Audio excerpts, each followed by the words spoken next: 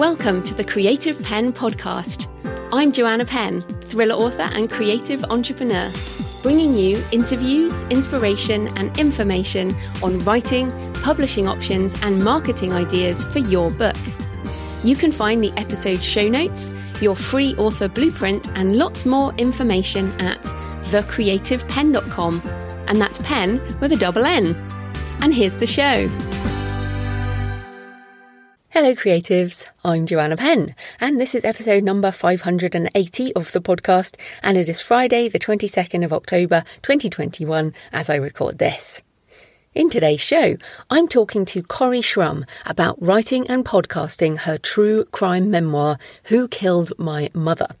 So I was a little nervous about talking to Kory about what was and still is a very difficult time in her life. I thought it might be a bit intense and raw and all of that, but Kory is super professional and she has some great insights about working through trauma in writing, separating the emotional side of things from the publishing and business side, and how important it was to share this story in her own voice through a podcast as well as the book.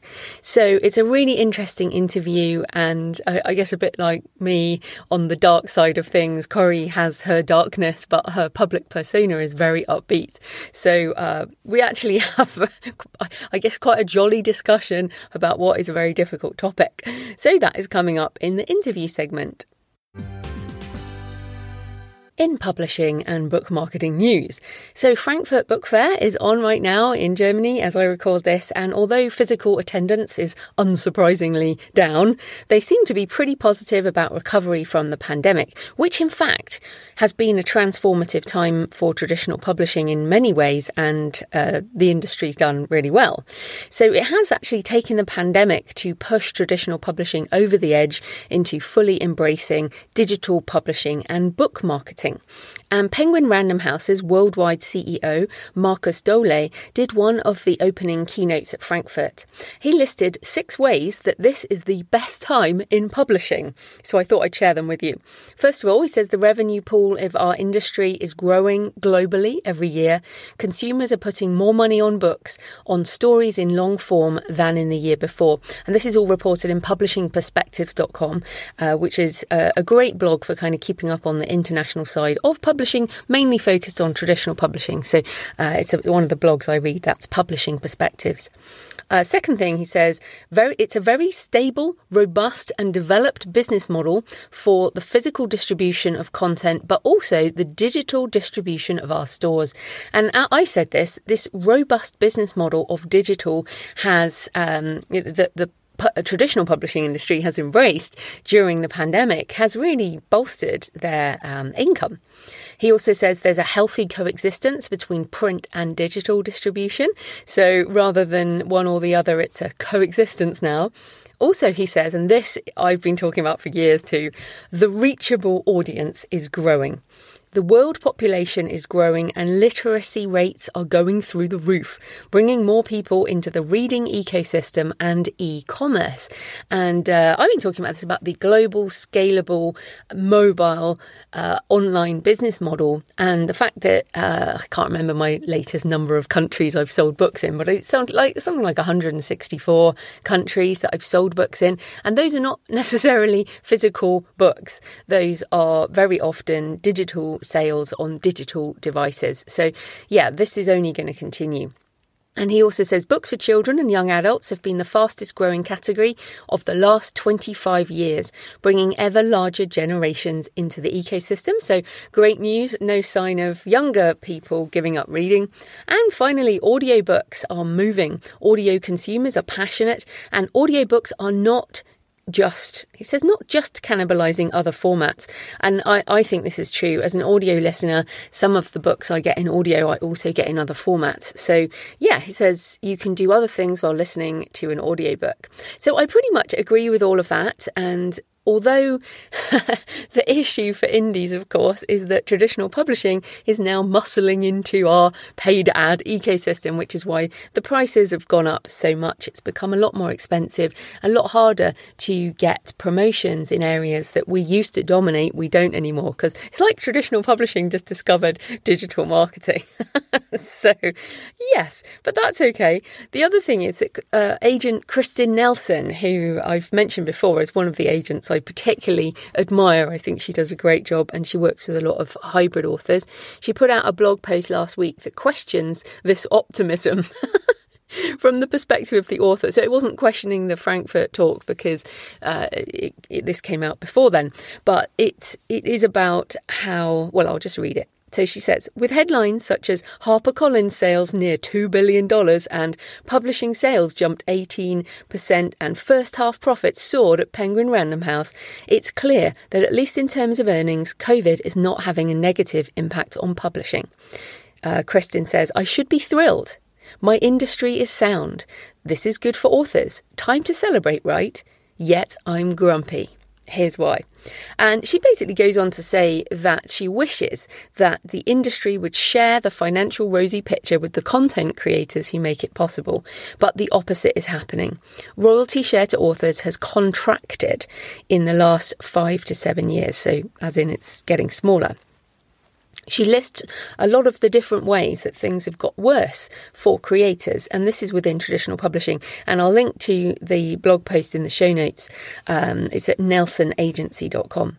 So she says, in the mid-2000s, Random House used to pay an ebook royalty of 25% of retail price until advance earnout, and then it switched to 25% of net receipts.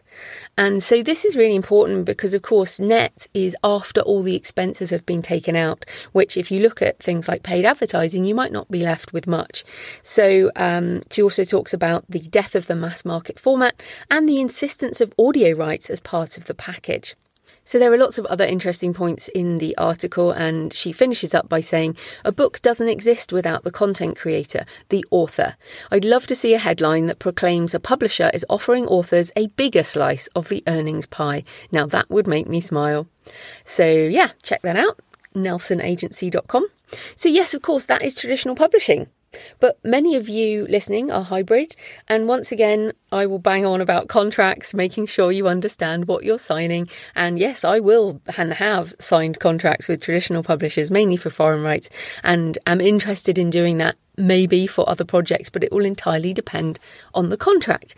But it's not just traditional publishing. Many indie authors have also seen revenues eaten away by spending a percentage on advertising. So if you go from the the retail price, it used to be, we get 70% of retail price, but we don't get 70% anymore because every author who's making any money is spending some on some kind of advertising or marketing or something.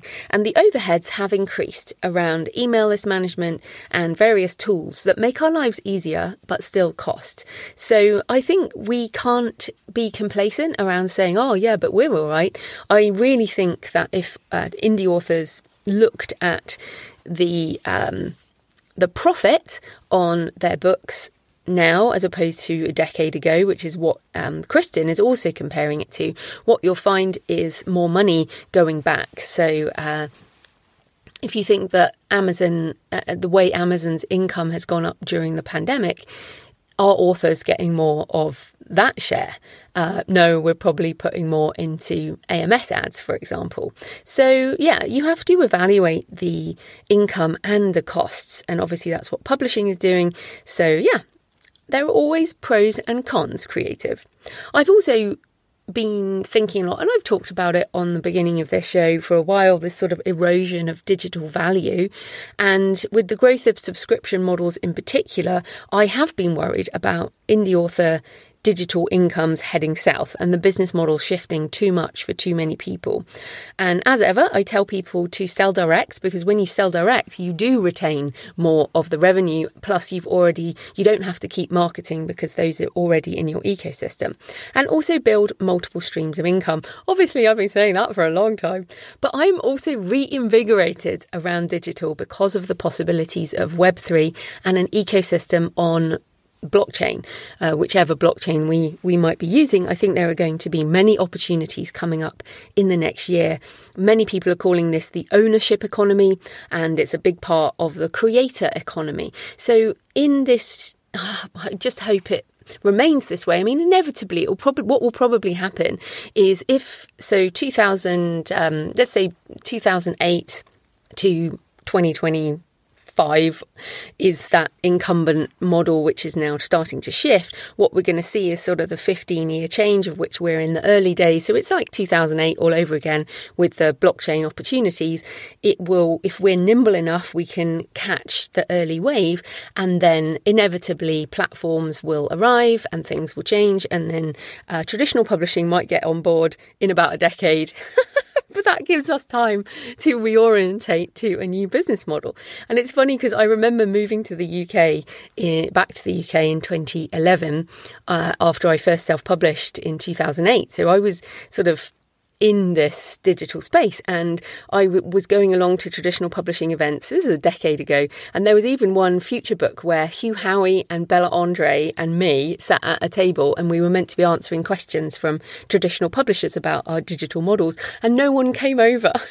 So I just sat there having a good chat with Hugh and Bella, and I think it might have been 2014, it might even have been before that, but they weren't even interested in what the digital model was back then. And now things have very much changed. So what I am filled with optimism as ever for the next decade, and I feel like we're kind of jumping the curve into the new business model, and we can be nimble enough to take advantage. So more on that to come. So in my personal update, Tomb of Relics is now in print formatting. It's officially launching on the 1st of December, but of course we need to get the print books done early this year in particular. I mean, we normally do, but there's obviously the supply chain issues that we've all seen. Also, I've seen that Apple are asking for a couple of weeks for digital as over the holiday period as well. So if you're loading files for pre-orders, then make sure you're doing it well in advance. Don't leave it to the last minute. Probably anything between now and, I don't know, January sometime. Leave extra time for pre-orders to kind of filter through the system. I've also sent the manuscript off for audio narration, so it's all coming together. Finishing energy.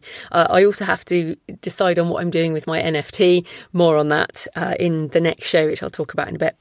So I've also been proofing the AI narrated audio for co-writing a book by DeepZen, which has been really interesting. I'll let you know more when it's done. I'm going to do a separate episode on that. The non-fiction turnaround was just incredibly fast, and also it was very easy. It's so funny because, of course, I write a lot of this stuff down before I record it, and a lot of it I read, you can tell, and then sometimes I just talk about other things, and that's when you know I'm making more of a mistake, like I'm doing right now. And what's so interesting with AI narration is it never reads it wrong. What it reads, it's when you realise that your writing for audio is so important, and you have to write in a different way for audio, and I think you also have to write in an even more extended way if you want to use auto narration. So yeah, and the other things, I've really changed my mind on this. I've changed my mind on so many things. I've moved forward in this AI space. I did originally want to kind of clone my voice, have this voice double and license my voice. Now I've pretty much decided that I want to use different voices. And so you will know that if it's my voice, it's either me doing it or it's a deep fake. And I say that now, and I might change my mind again. But at the moment, I feel like my human voice is the real human me. And I also want the AI narration to retain some of the occasional intonation flaws. So we don't want it to be perfect. We need to be moving into this space where we know what is AI and what is human. And that's why I like the DeepZen approach. They're crediting the original humans. They've got an ethical statement. I'll talk about this when I do the separate show. But also for non-fiction, for example, I now listen at 1.8x speed, and I'm trying to move up to a 2x speed for most of my audio. And a lot of the intonation flaws don't make any difference to I say flaws. Again, they're not flaws. The AI narration intonation, I don't know, by design, we should almost call it that. We don't want it to be perfect. So yeah, I've really changed my mind on that. The fiction, so the non-fiction was just bang, bang, bang. It was done. I listened to it. I had like one slight issue and it was my fault. But the fiction is just too difficult at the moment. We are going back through it, and I don't know whether we'll get to a point when I'm happy, but as expected, fiction was always going to be more of a challenge. And I have been talking about AI narration or auto narration for many years now. I found a mention, evidence of mention in 2018, but I pretty much think I've been talking about this since before that. But it does feel like 2022, we will see a lot more of these things coming into the mainstream, at least with mass market non-fiction, with a lot more offerings coming to the market, a lot more different accents. For example, you know, a British Indian accent is different to a Scouse accent is different to my accent, even just in British English. So, of course, there are lots and lots of different accents within languages. Interesting times. I also got my hardback. Yay! It arrived from KDP Print for How to Make a Living with Your Writing, the 3rd edition, and I really like it. You can't actually get author copies in the UK, ordered from the UK store. They're printed in Poland, so if you are a UK author, you can order through the European stores, like the German store, but I just decided to publish it and then order it anyway as a customer would, and I really like it, so I am going to go back through my backlist.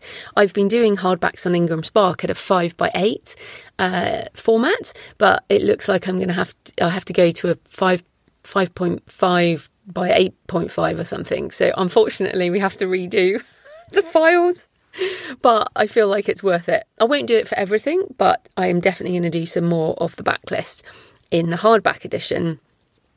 So that's, I like having KDP print version and an Ingram Spark version because I think Amazon obviously prefers their own edition, and the Ingram Spark version is the wide, available to libraries and bookstores and universities, etc.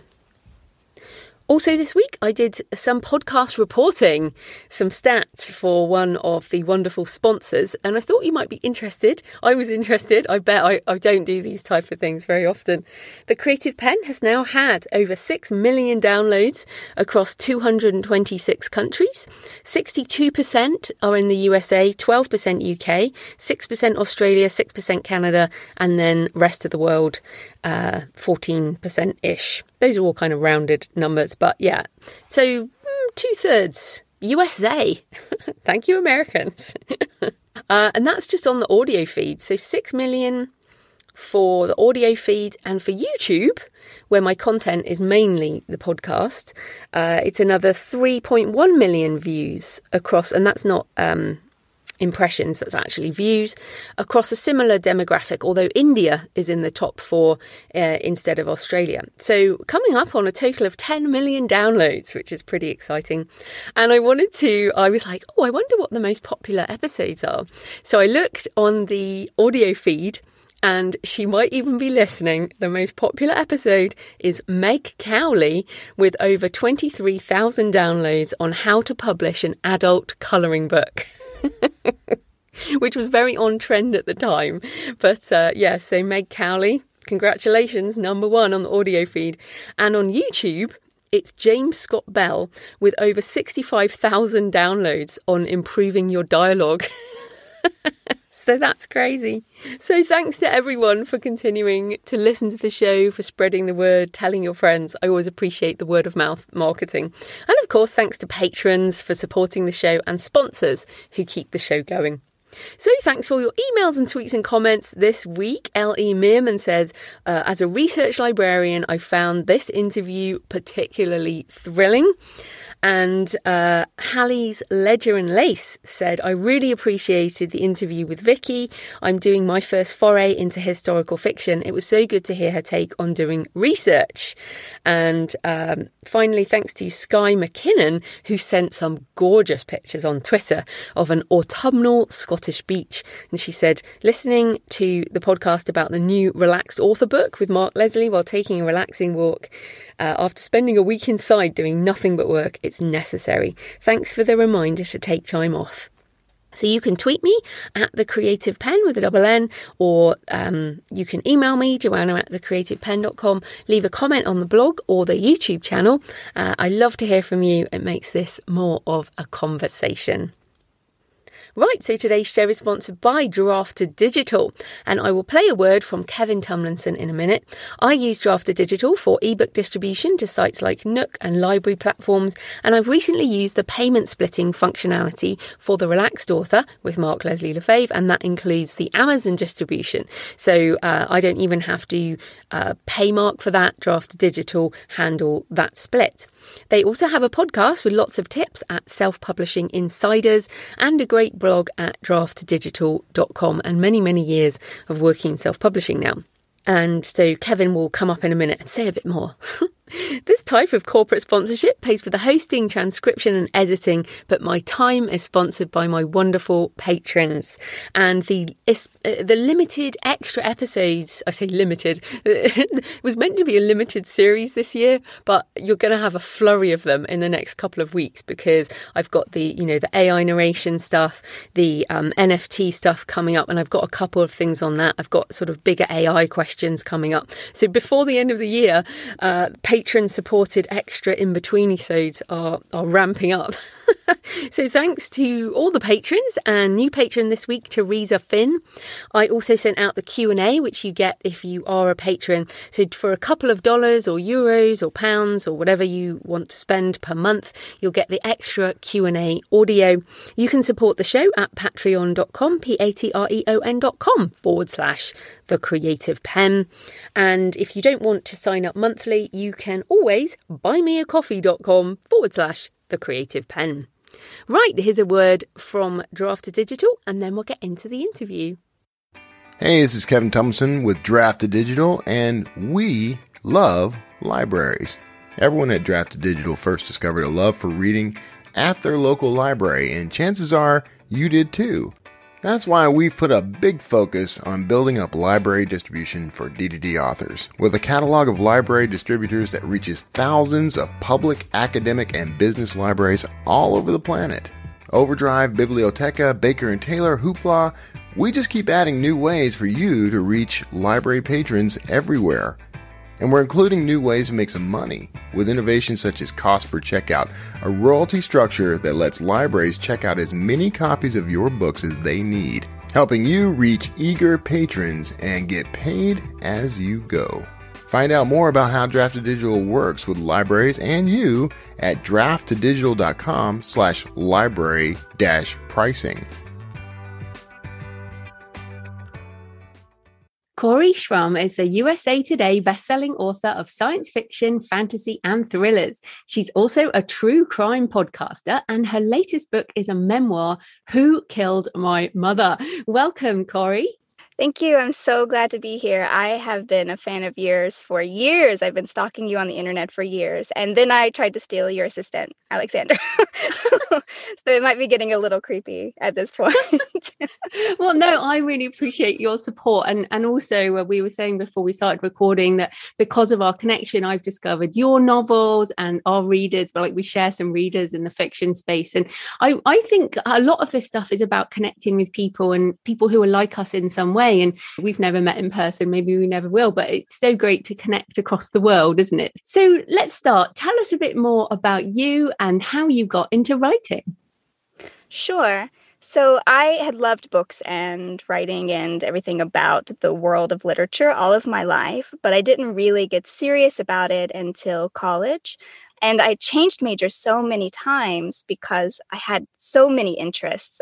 Like you, I'm a multi-passionate creative, and there's just so many things that I love about the world and I love learning. And I think it was like the fifth time that I went to my advisor's office and was like, I'm thinking about changing my major. And she was like, Kory, listen, I just want you to go down to this office and take this test, and it will tell you what major you should be. And so I was like, okay. Yeah, so it's like you take a test and it matches your interest to like a field, you know? And so I went down there and I took the test and I matched an English major with like 94% or something ridiculous. Like it was like really clear that I should be studying literature, like books and things. And I was like, okay. And I already had a creative writing minor at that point that I had basically completed, but I didn't think of the English major because I was like, well, what can you do with that? Like, are there jobs? Are there English major jobs? But it turns out there are. And so I completed that. And then I went on to get an MA. And then I had to make the decision if I wanted a PhD in creative writing or an MFA in creative writing. I mean, you don't really need to do this in the real world, but it's like what people would tell you, oh, if you want to be a writer, get an MFA. And so I did that. I chose the MFA because the PhD seemed more like literary theory, whereas I just wanted to learn how to write really well. And MFAs are studio degrees. So like they want you to be writing. So I was like, oh, okay, that sounds great. But the issue is that I like a lot of genre fiction and genre tropes, and it's not as accepted in academia as literary fiction. You know, they have like the high-minded, like you could see it in capital letters, literary fiction, you know? And so I was like, well, what am I going to study? Because I can't really do vampire novels. Like I've had a teacher in class, I will accept no vampire novels this semester. It's like, oh God. Yeah. And so I chose poetry instead because I thought, well, if I could master poetry, that's a mastery of description and language and flow. And I think that would really help my fiction writing as well. And so I don't think it would be a waste of my time, right, to learn how to write poetry. So I chose to study poetry for my MFA, and it was great. I had amazing teachers. It was a wonderful experience. It was the first time in my life where I was around a lot of creative writing people who were really affirming to what I wanted to do. I was still writing my genre fiction in class, so I was clearly still doing both at the same time. But anyway, so I graduated. I started teaching. That's what you do if you have an MFA. The primary job you would get is teaching. And I started pitching agents. And I got a good agent, a really reputable agent. She was with me for 4 years, and I gave her 3 manuscripts in that time. But she couldn't sell them because even though we would get really nice feedback from all the big publishers, like we really like Kory's writing, this is good stuff, we just don't know where to place it because my fiction is very cross-genre, right? Dying for a Living, for example, was the book she was shopping around. And I still don't know exactly where you would put that on the shelf. Is it a mystery? Is it a zombie novel? But it's not a zombie novel because they're not the zombies we think of. You know, it's really unclear. And from a publisher perspective, they want to know exactly where to put it on the shelf.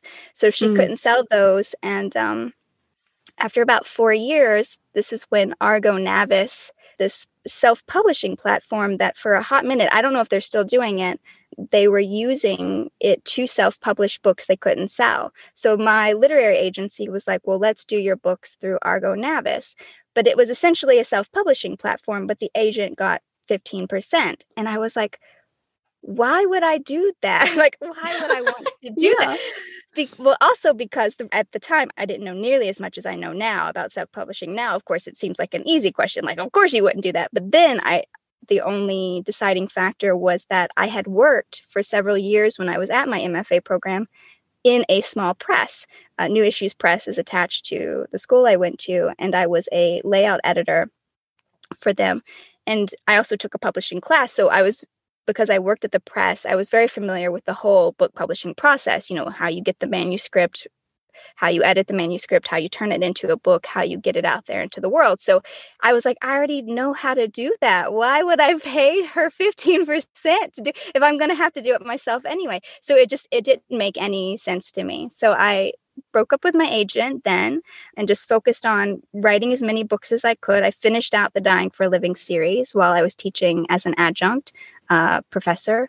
And then I had about 10 books out when I left to write full time. And so that was 2018. So after that, I've been putting out about 4 books a year, about 3 novels and a book of poetry since. And I still also read poetry submissions for the Los Angeles Review, but that's my writing life. That's what it looks like now.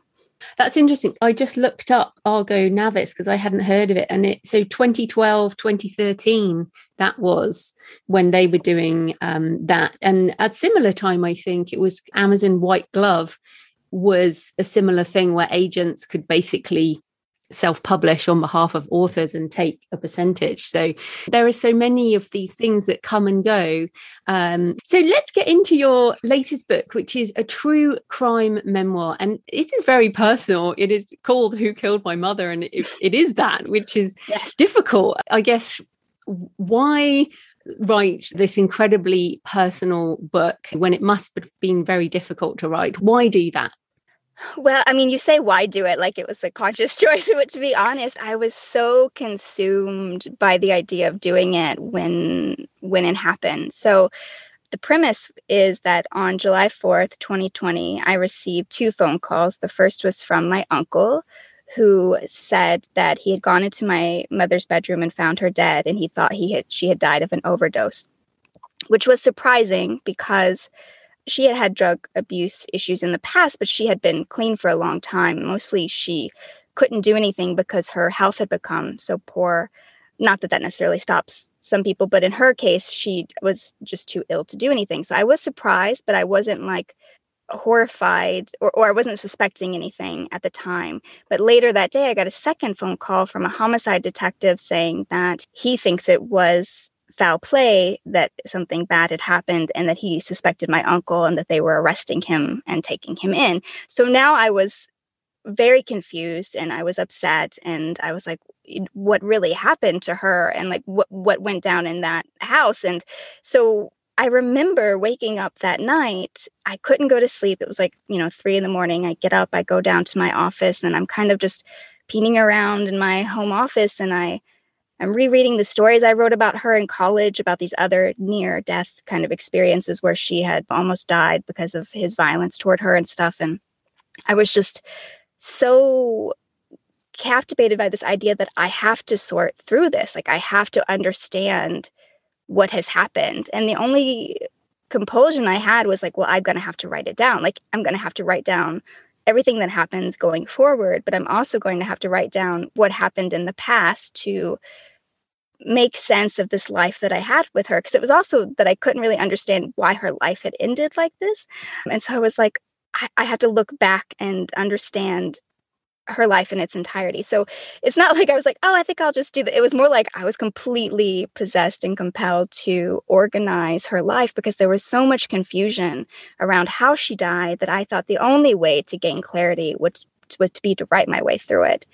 And so that's basically what I did, was I used it as a tool to make sense of what had happened.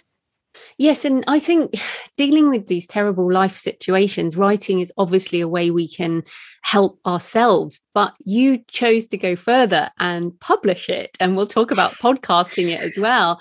So where is the line? Because I feel, and I've read the book, it's a great book as a mystery, but where's the line between writing, as you said, you were compelled to write this, writing as therapy, and writing for publication? Well, fortunately, at this point, I've put out like 22 books or something like that. So there is some division in my brain. I can switch back and forth to being Kory, the publisher, Kory, the editor, Kory, the person with a lot of feelings. Like, I can be each Kory when it's time to be each Kory. And I think that's just come with, I don't even know how long I've been writing now, 18 years of experience of doing it. So it might make it easier. But in essence, it's just that I wanted to be honest to the experience, right? So you said you've read the book, so you probably are well aware of the fact that there's a lot of emotion in it, but not in like an overwrought, I don't think, dramatic way. Like, oh gosh, the things that happen, like, I don't feel like it was overdone, but I do keep you very close to what I was feeling at the time that things happened. Would you agree with that, or would you want to say no?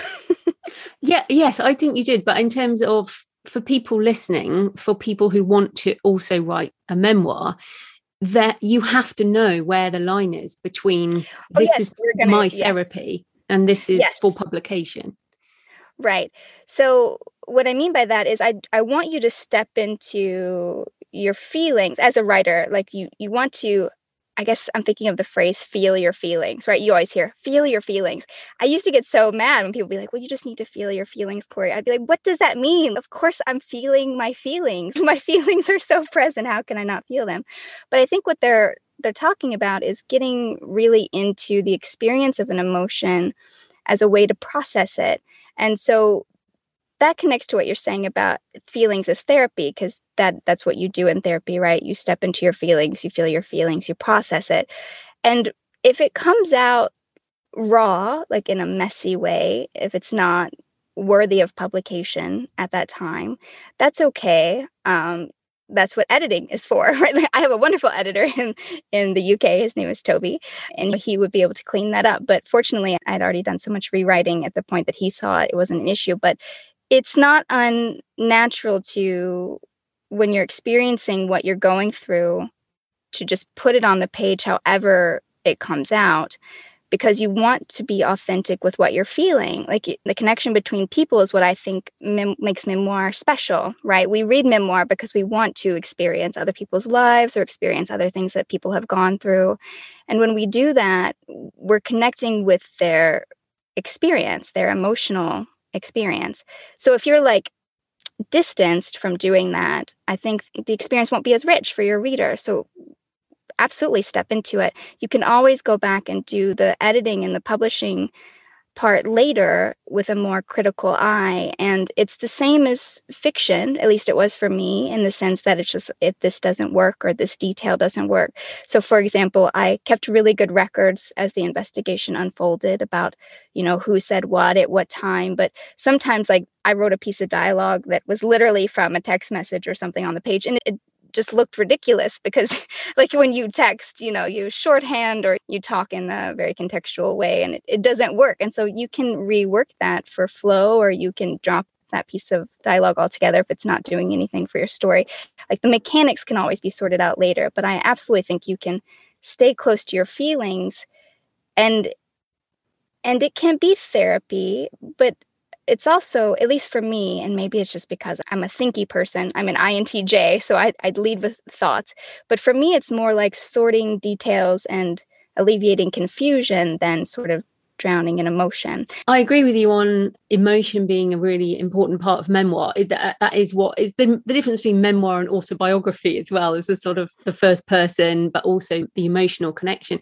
But I wondered also, I mean, you write about death a lot. You've got this Dying for a Living series, and your books have death in. So how else did your fiction writing help the memoir in terms of, I guess, both the cliffhangers and the mystery side? Yes. So because I wrote the memoir actually first as a podcast, the chapter endings were a bit cliffhangy because I wanted you to then want to listen to the next episode. And fortunately, it worked out that way just because the investigation was somewhat slow in the sense. So I was always kind of on the verge of a cliffhanger. Like, I also didn't know what was going to happen. So I just utilized that to my advantage. I don't know that I did anything particularly insightful from a technical perspective. I think I just took advantage of the fact that I was just living in flux for about a year and I was trying to make the best of it. But it is that way. It is structured that way because it was first produced as a podcast. And I think podcast episodes, I mean, I guess that doesn't make sense because in books you would also want to have them captivated to read the next chapter, but it feels especially true for audio for some reason, in my opinion. So yeah, and then I guess what other tips would you give for people in terms of writing? I mean, you mentioned there the text message into dialogue.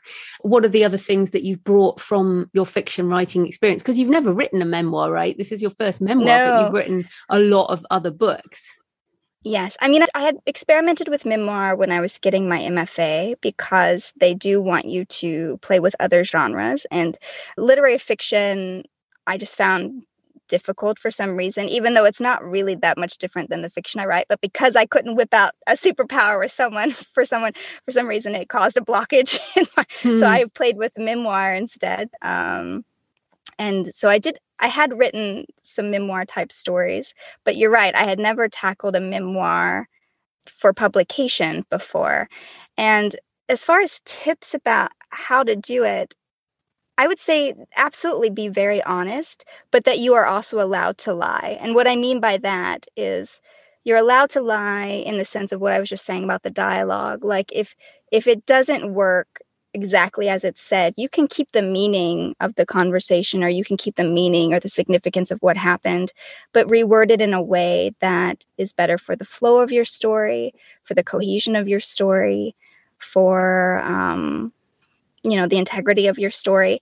And also, I had a few little lies in there about people's names. So, for example, there are some people who are still living that I didn't want to drag them into such a brazen display of family trauma if they didn't want to be known for that, so I used different names for them.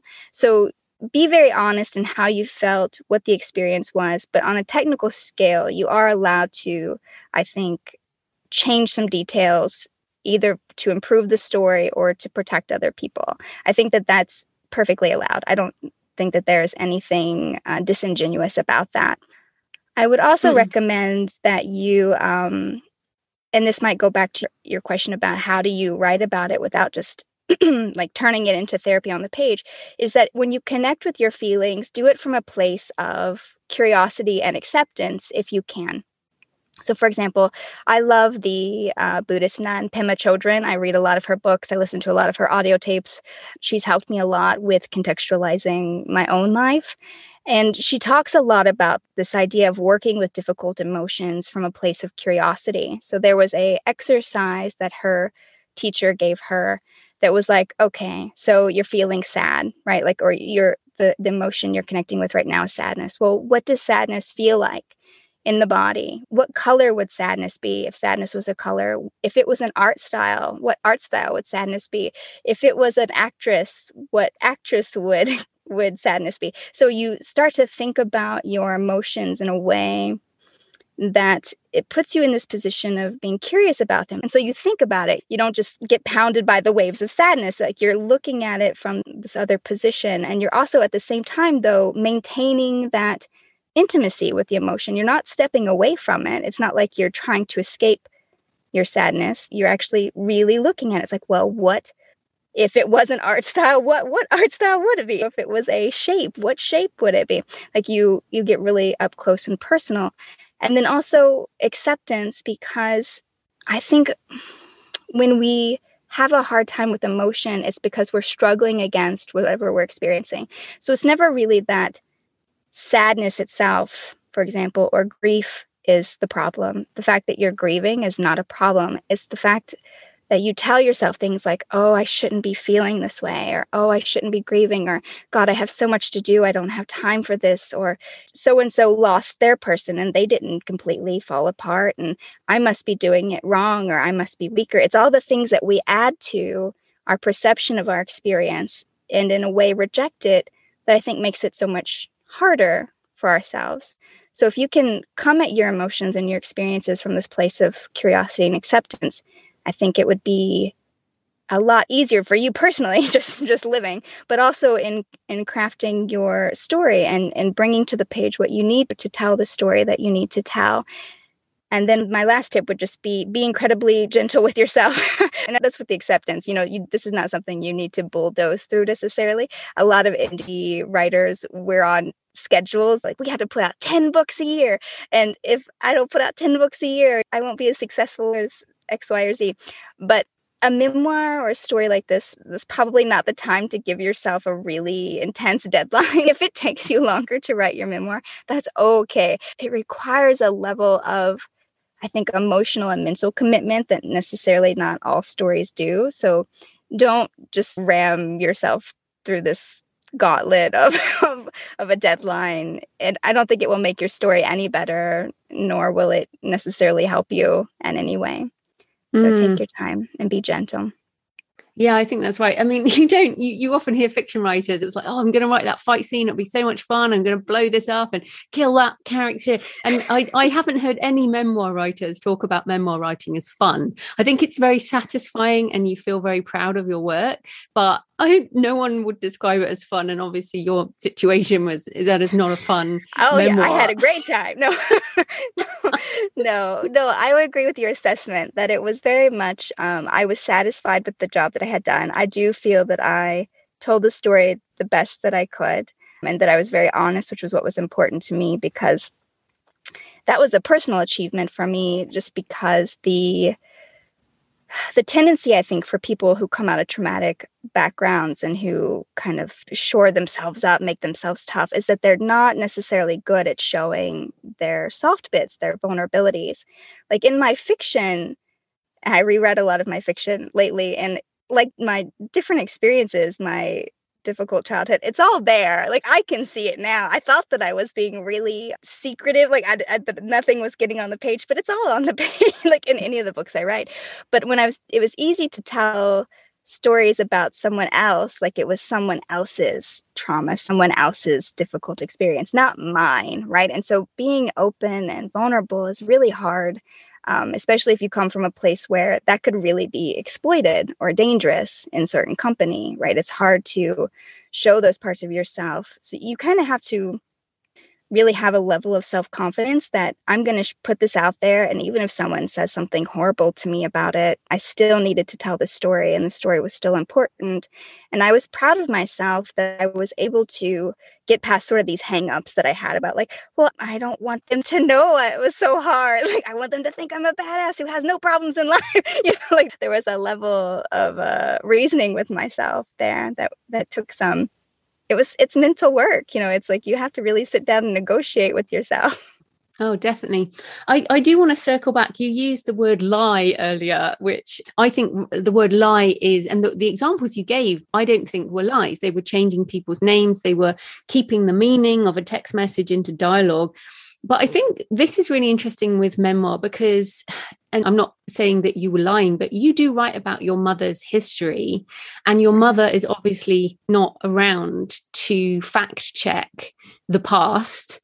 And therefore, how do we research the background of someone we're so personally connected with? Like, how were you sure of the things you wrote about your mother's life when you couldn't mine her brain for the information, I guess? How do you make sure that is true and the meaning is there? Right. It's a good question. Well, in truth, even if my mother had been alive, because she was so mentally unwell, she wouldn't have been a good source of factual information anyway. So my mother, especially toward the end of her life, she was having memory loss problems. So she wouldn't have been a good source anyway. And that might be the case for a lot of memoir people. Like maybe if someone wants to write about their parents who have dementia or something, it might be very true that you don't have a person to fact check you, even the person you're writing about. And so in my mom's case, it was because of her schizoid affective disorder. So it wouldn't have been helpful for me to check with her. But I did check with, there were two people who are still alive who knew her really well in her past. Both of them had been romantic interests of her. One, they had been married briefly, and another, they had just been together for a really long time when I was a child. And so I did ask them a lot of questions, and I uncovered some pretty shocking secrets about my family. And I trust that there is perception because they did give me information I didn't have, but a way around keeping the integrity of your story, even if you don't have necessarily all the quote facts, is focusing on your experience. So the story is the investigation of my mother's murder, but it's more about what it was like for me growing up with a mentally ill mother who was struggling with drug addiction, and she was diagnosed with manic depression when I was young. Manic depression, now we call it bipolar, but back then it was manic depression. And so she would have these episodes, and I didn't really understand why she was so sick and what was happening with her and why she would have these complete personality and emotional shifts like in the blink of an eye. And so by focusing just on what that was like for me in those moments, I'm still being very honest. Like there's nothing untrue about what I was like. I was talking about these experiences in each moment, but maybe I didn't have the fact of like why she was so ill necessarily. I do feel that I uncovered that now by interviewing the people that knew her in the past. I found some source information, I call it the detonation event, the reason why I think that she was so mentally unwell. And I was able to get that by investigating people that knew her. But just by sticking more closely to my experience, I think you're able to remain true and honest, even if you don't have that person, because it's very possible, especially if you were an older person maybe, and a lot of people have died or the person you're writing about has dementia. Maybe you don't have that to check with. I think if you just stick to your experience, you can still tell a very honest story that's very truthful. Yeah, no, I agree with you. I know that's something difficult. Although, to be honest, I can't remember so much about my own life, let alone anyone else's. But, well, I guess we could say that's a good thing about trauma, is that it blazes your experiences onto the retina of your mind. I retained everything. No, I have kept a lot of journals and stuff, so it had helped. But you've talked about how you write journals and you go back and you're like, I don't know her. I don't know who she is. Exactly. And that's fascinating. I find that fascinating that we can read something that we wrote and we don't feel we are that person anymore. And I think that's what gives me pause in terms of trying to think about what another person would have felt or considered when that person is different as well now. And I think this is why memoir is so hard, because history is always an ever moving river and things change and people change, and we have to write about different points in time. And as you say, you have a sort of A story, which is the investigation, and then your B story is your experiences in the past and your mother's history and things like that. So I think it's deceptively difficult genre to write. But I wanted to get into the podcast aspect. You mentioned that you wrote this as a podcast first. So why write it like that? And then why change the format as well into a book? Why did you do it this way? Another good question. So I had talked about and explored trauma adjacently in all of my novels. For example, in my Shadows in the Water series, the main character, Lou Thorne, she's a sort of vigilante type character who hunts down and kills this mafia family because they had killed her father, who was a DEA agent. And so she has this traumatic moment that keeps coming back up. If you've ever read, Donald Mass did Writing the Breakout Novel. Did you ever do that? It comes with a workbook. I know you like workbooks. Yes. But he talks about high points. And so one of her high points that she revisits, a moment that's blasted into her mind, is where she's on the back patio talking to her father.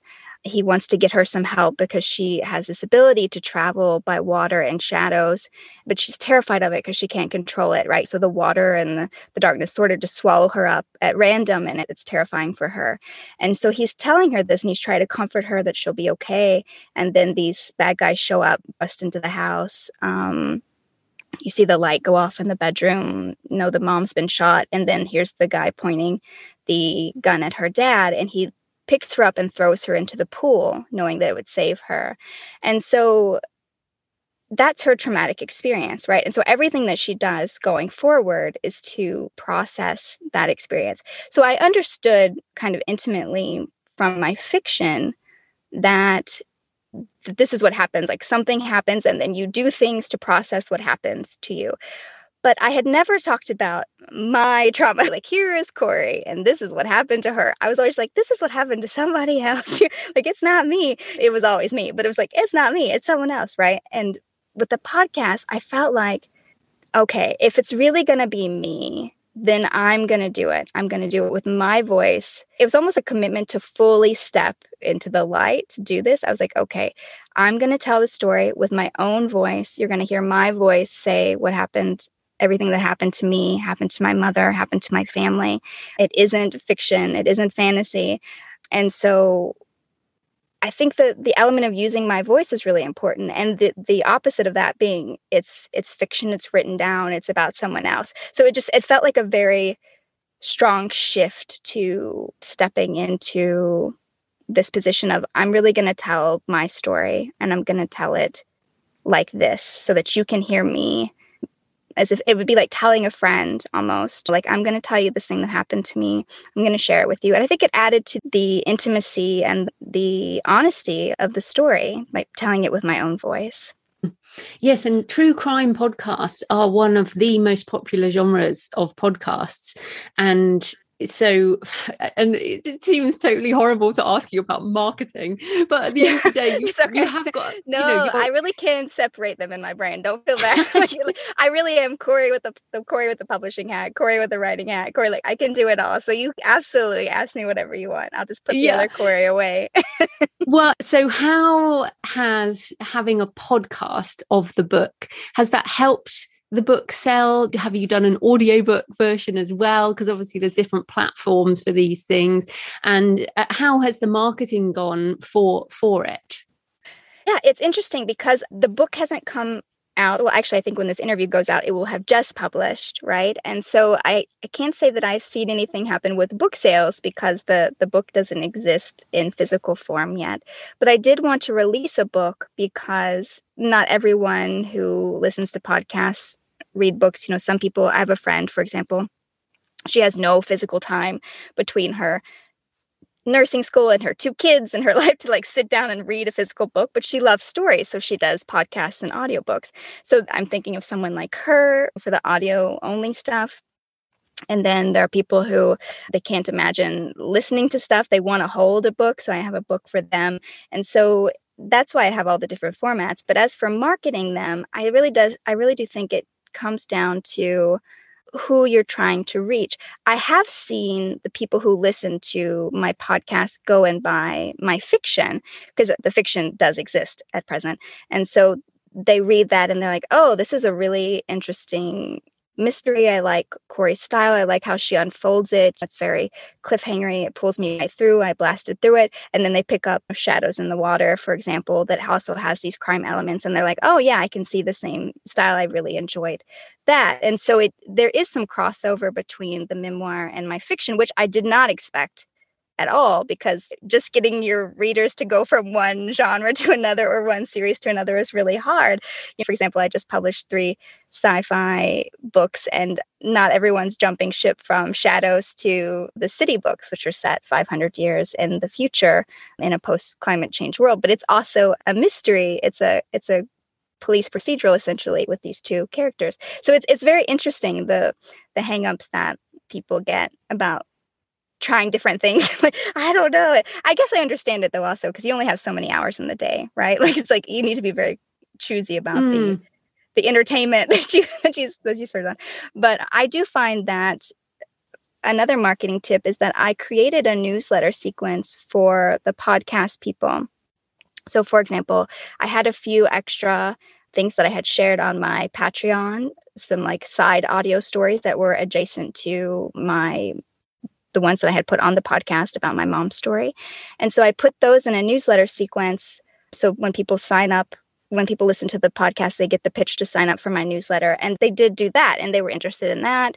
I'm also putting the autopsy report on there, which sounds macabre, but some people they like the mystery aspect. So they want to see, they're like, yes, give me the files, give me the files, give me the family photos. I want all the details. And so I put that up there in case they want to see it, they want more of the information. And so I did get newsletter signups that way as well, because it was an audio offering. So they were listening to audio, and what they get is audio, like their freebies, which I think was a good choice, as opposed to sometimes when we offer audio, but we're like, okay, here's a book, but maybe they don't have time to read a book.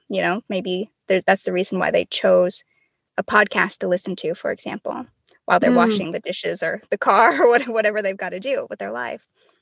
So I guess the question I have here is, so you did the podcast first, then you took obviously the transcript or the words from the podcast that you'd obviously read out, so they were written down anyway. Did you edit that again? And then are you going to turn that into an audiobook as a product? I mean, the main difference obviously is a podcast is free, and the audiobook you can sell, and also people listen on different platforms. So you're going to get discoverability on Audible audiobook platforms that you get a different discoverability on podcasts. So and how will those 2 products differ, I guess? Well, I was on the fence about it, and you just made a really good pitch for why I should put it out. So thank you for making that decision for me.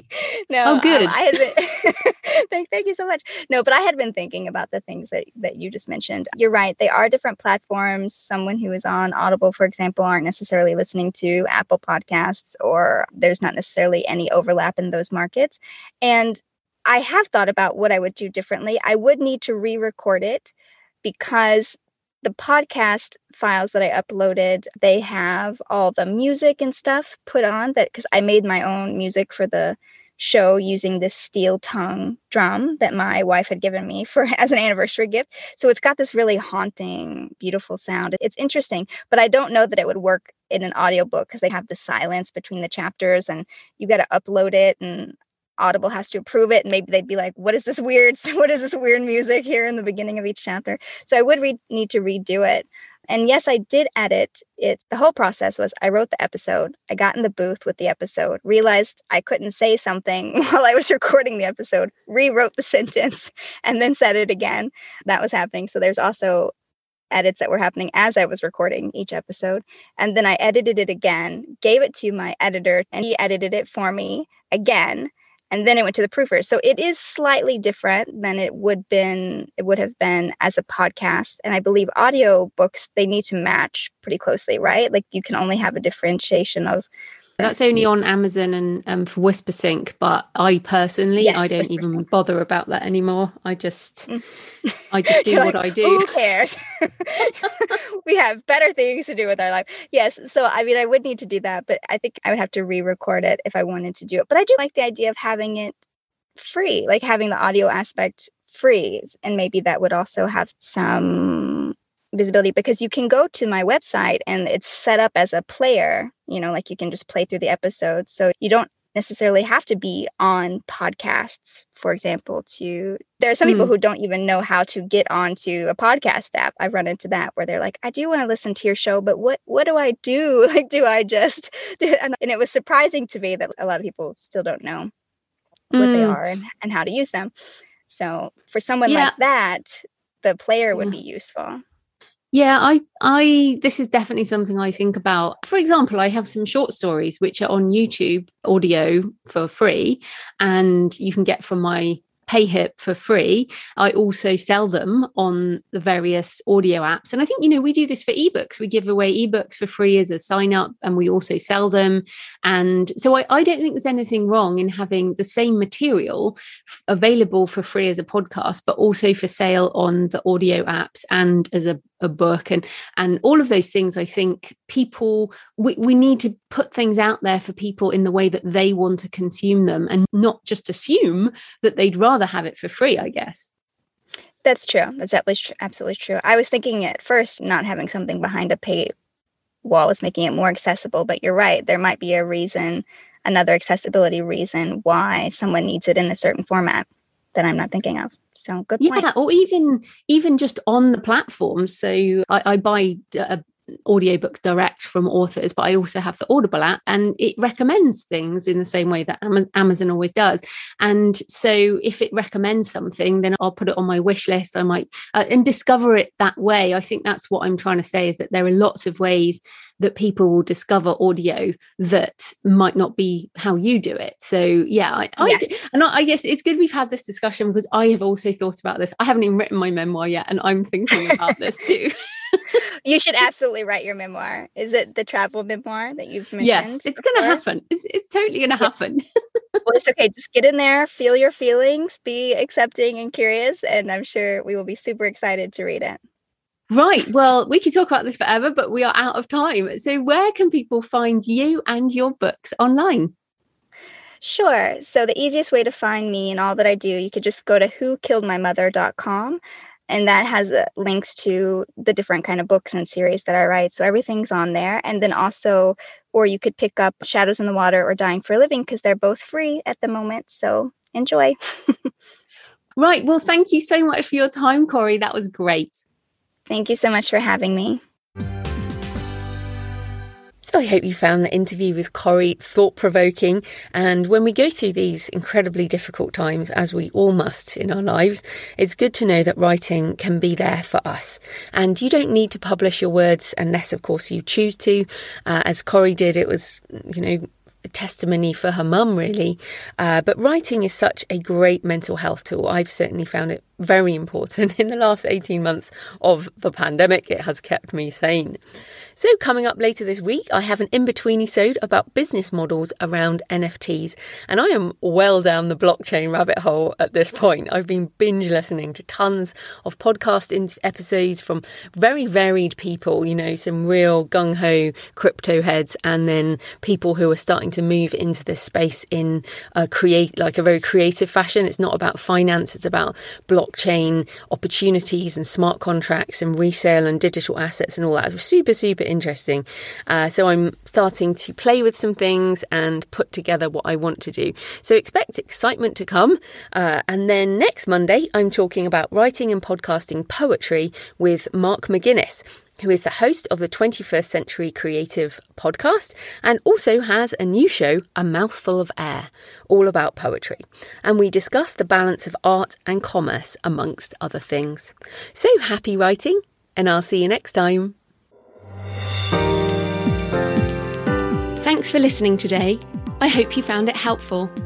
You might also like the backlist episodes and show notes available at thecreativepen.com/podcast. You can also get your free author blueprint at thecreativepen.com/blueprint. If you'd like to connect, you can tweet me at The Creative Pen or find me on Facebook at The Creative Pen. See you next time.